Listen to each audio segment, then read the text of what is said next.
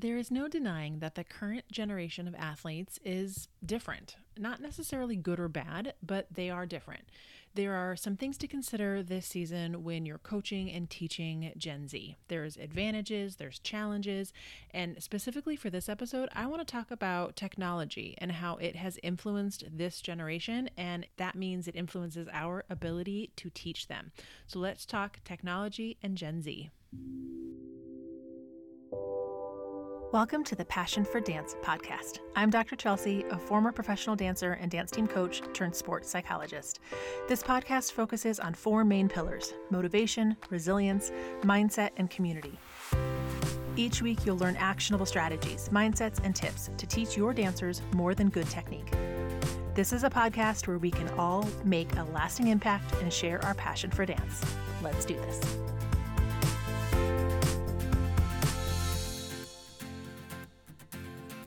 One of the challenges and actually advantages of today's dancers is that they're digital natives. It's a big reason why some of us feel like this generation is a challenge as well. So I want to dive into that idea of a digital native.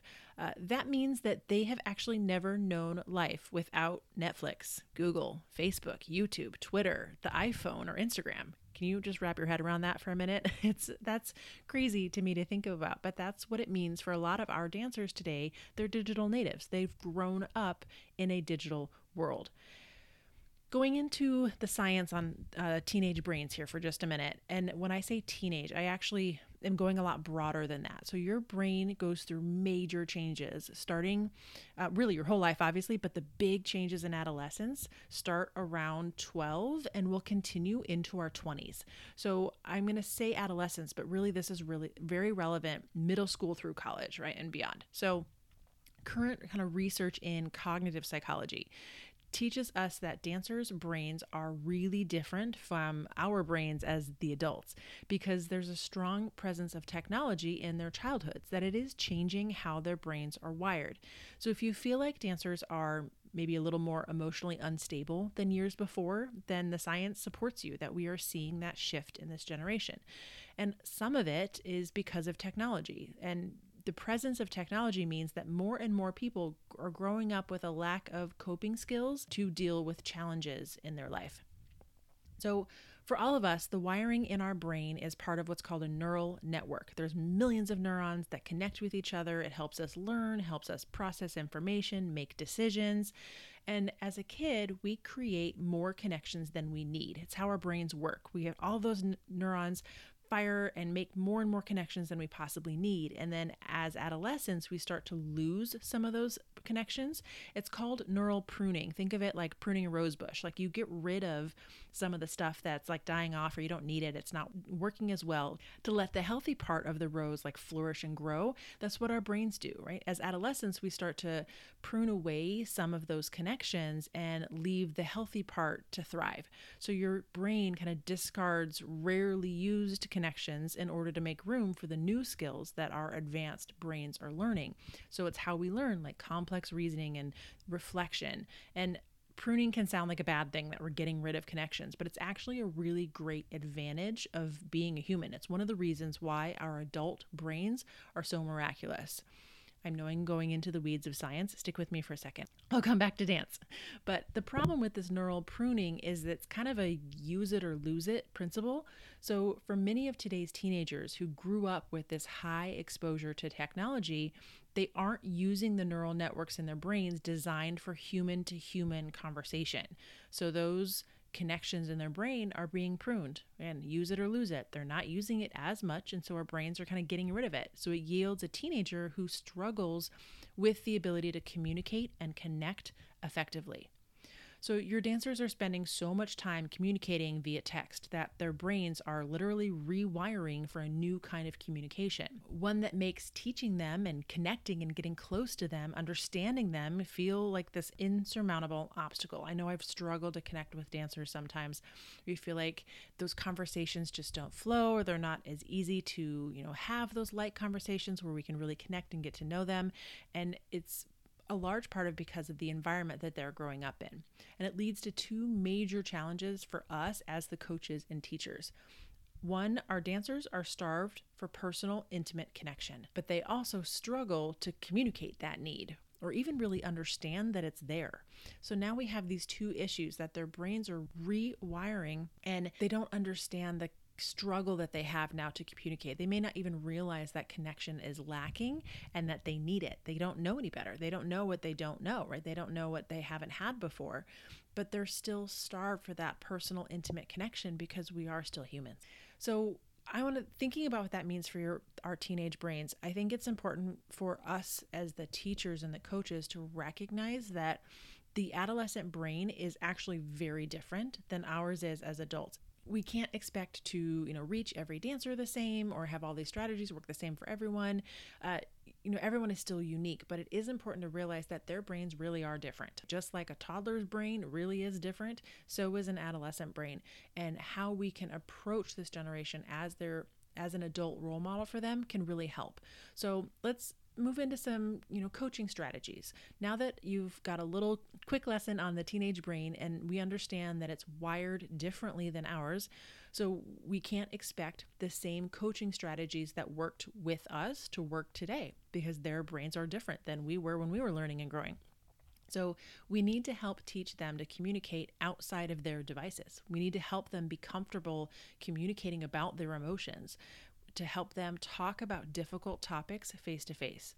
So I have 3 strategies that you can kind of implement in your practices and classes to help connect with your digital native dancers.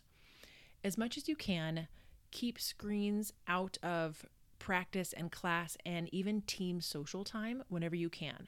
I think no phones at practice or class is pretty simple, and many of us probably follow that, but I encourage you to ask your dancers to leave their phones in their bags or out of the room, even at kind of team bonding or social events outside of practice, right? When they are getting ready for a competition or a football game, or on a break at convention for 30 minutes, like encourage them to leave their phones in their bag.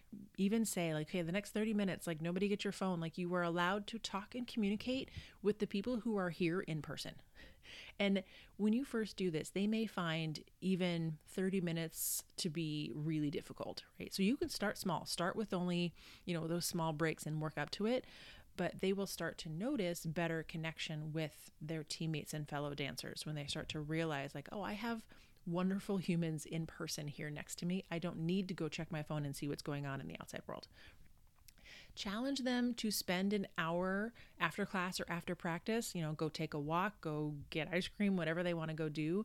And for that hour, no one is allowed to pull out their phone. Just kind of set a rule. And like, this is obviously all of this, like barring emergencies, but the goal is to you can spend an hour without picking up your phone and connecting with the people next to you. Again, like teaching them to recognize how often they felt a desire to pull it out and check their phone, and kind of ask them like, how many times did you think about it? How many times did you think it's in my back pocket and I want to pull it out? How many times maybe did they actually do it and not even realize that they had done it?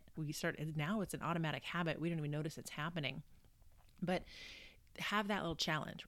This challenge forces them to kind of fight through any silence or awkward pauses as they get to know each other. Like help them get through that, learn how to communicate and get to know each other better. This is a great thing to do in the summer. It's why I bring it up now. It's like as you have new companies coming together, new groups of dancers, new teams, you can kind of do this little experiment, help your dancers be aware of how much they are using their phones, and have them even simply count how many times they pull it out in an hour of social time. So kind of 2 separate things. One time you can say like, okay, while we're in this like social setting for the next hour or whatever, just count how many times you pull it out, right? How many times do you glance at it? How many times do you check notifications? And then encourage them to cut that in half the next time you try, and then cut it in half again and kind of wean themselves essentially. And then go to a place where you can have this social time with your team where no one has their phone. Like they're all in a basket by the front door and everybody is working on something together, right? Anything you can do to encourage more face-to-face time with the people around them, the better. And you'll see connections with your dancers and friendships improve. So that's my first strategy, doing what you can to keep screens out of practice and social time. And If you're going to try this, I encourage you also to explain a little bit about what you're doing, and not in a blaming way, not saying like, your generation can't do this, so I have to help you. Like, it's not their fault. This is the generation they grew up in. This is the technology that's available to them. And there's a lot of advantages to that, but just explaining like, it's really important to me that we truly get to know each other, that we spend some time off a screen, looking face to face and connecting. So explain the value of what you hope to get out of it. This is not a punishment. This is not like I'm taking your phones for an hour because I'm mad at you. That's not the point. We're not punishing anything. We are trying to encourage our dancers to get to know each other and truly connect at that basic human level. And sometimes they need help learning how to put it away and learning the value of kind of sitting in uncomfortable silence, talking to each other, getting to know each other, and connecting at that human level.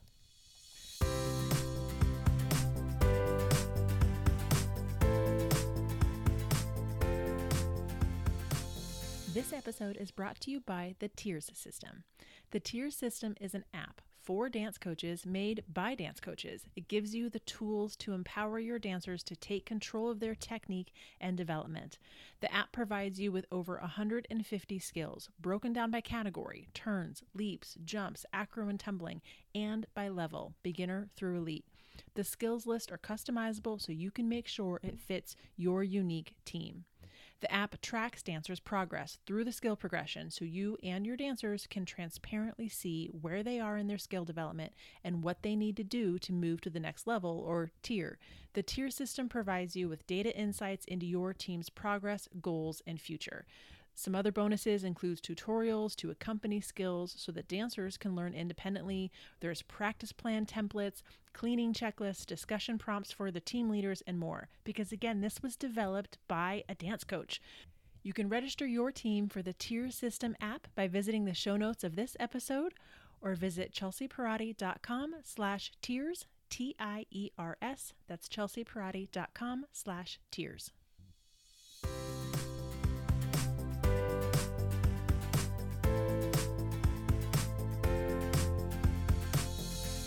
Second strategy is maybe a little challenging for us, but to be a role model as the teacher.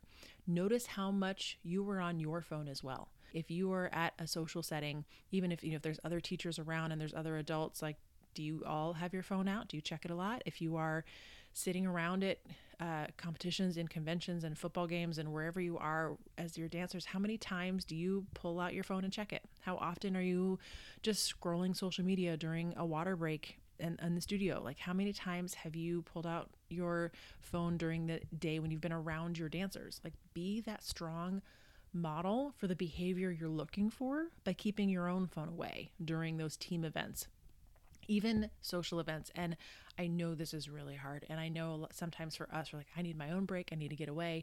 And I get that. But this is a really important place where being that model matters, right? Giving you the chance to connect with your dancers, to have those little side conversations, to get to know them a little bit better. So again, I think having our phones away in class is easy, right? We can put it away for an hour and focus on dance. But I'm talking more about if you are ever in, some of those social settings, or even the 10 minutes before class starts, have your phone away and ready so that you are greeting your students as they come in, right? You're checking in with everybody before practice starts. You're just modeling that behavior for them.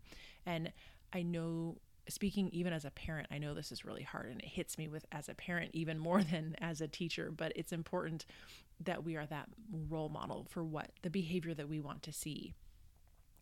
The third suggestion here is to encourage internal reflection. So one of the skills that this media-driven generation struggles with is being present in their own heads.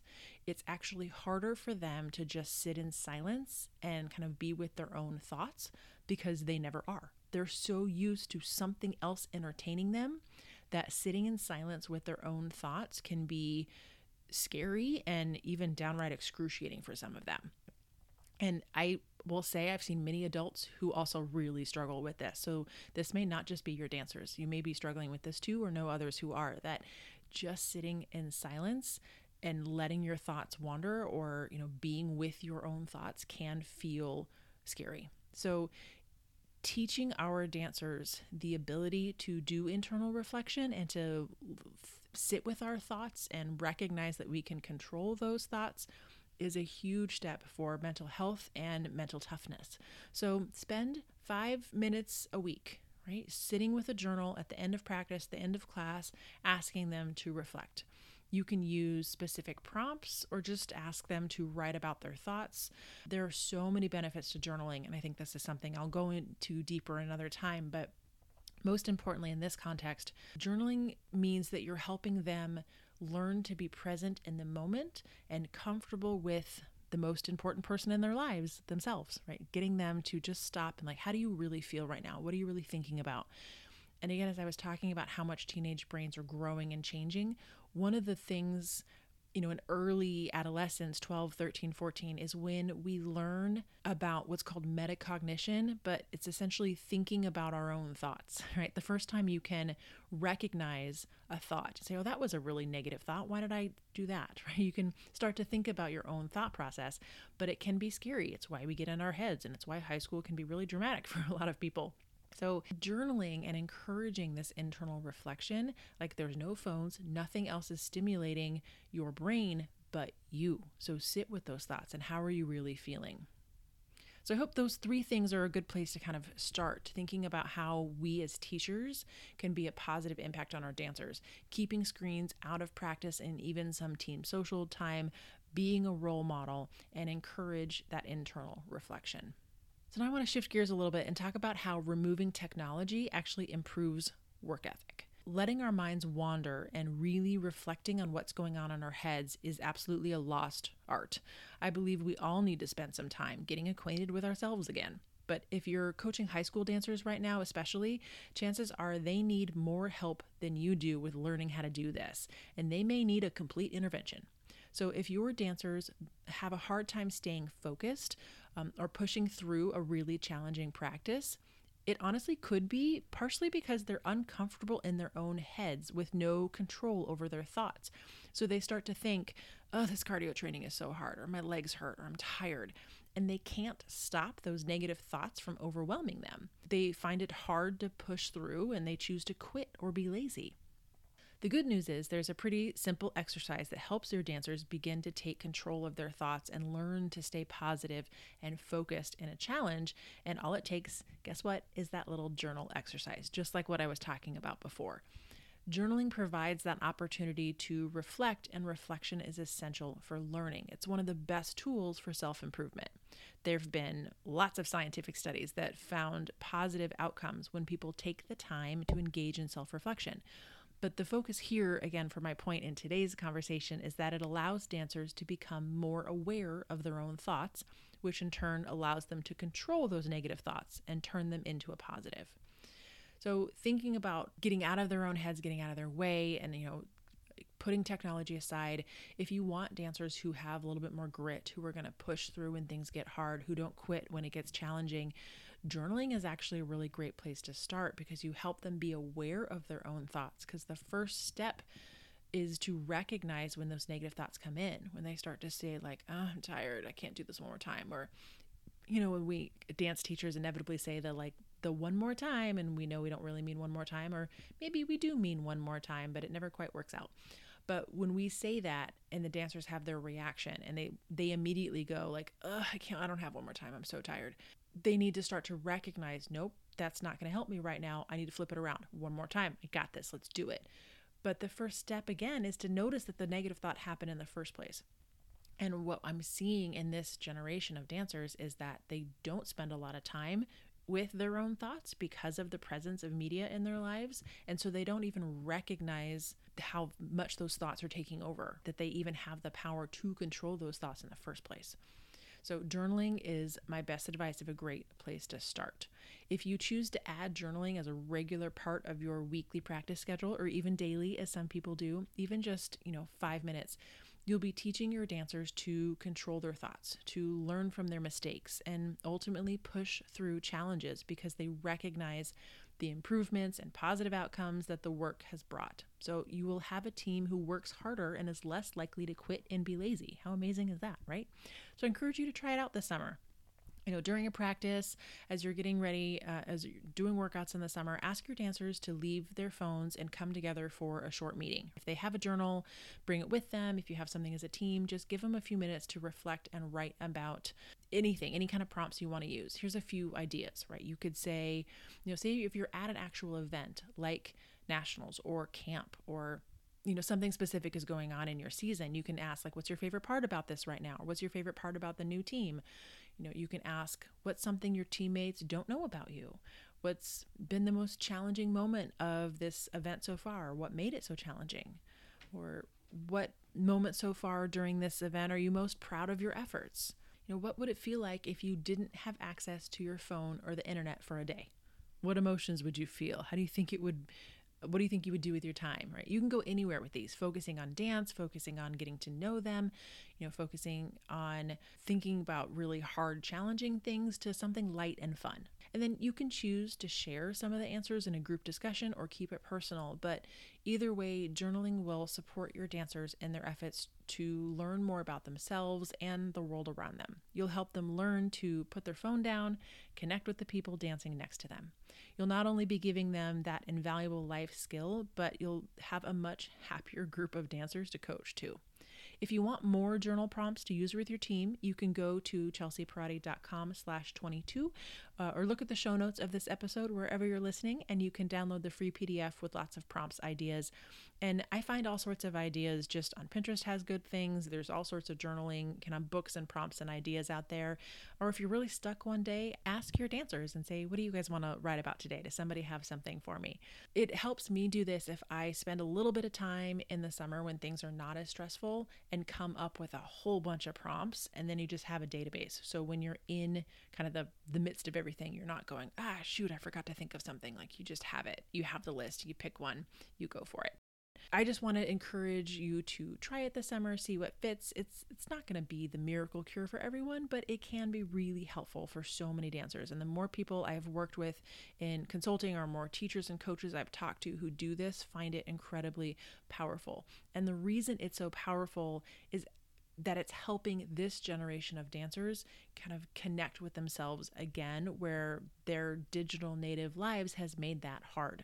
So that's kind of looping back to why I was talking about technology and the brain at the beginning, is because we know how much their brains are changing and adapting during these kind of critical middle school to college years.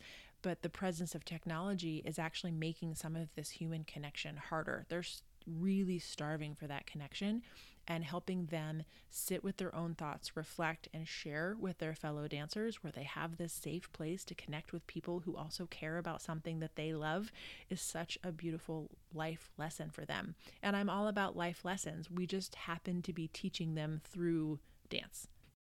I hope this was helpful, and as always, keep sharing your passion for dance with the world.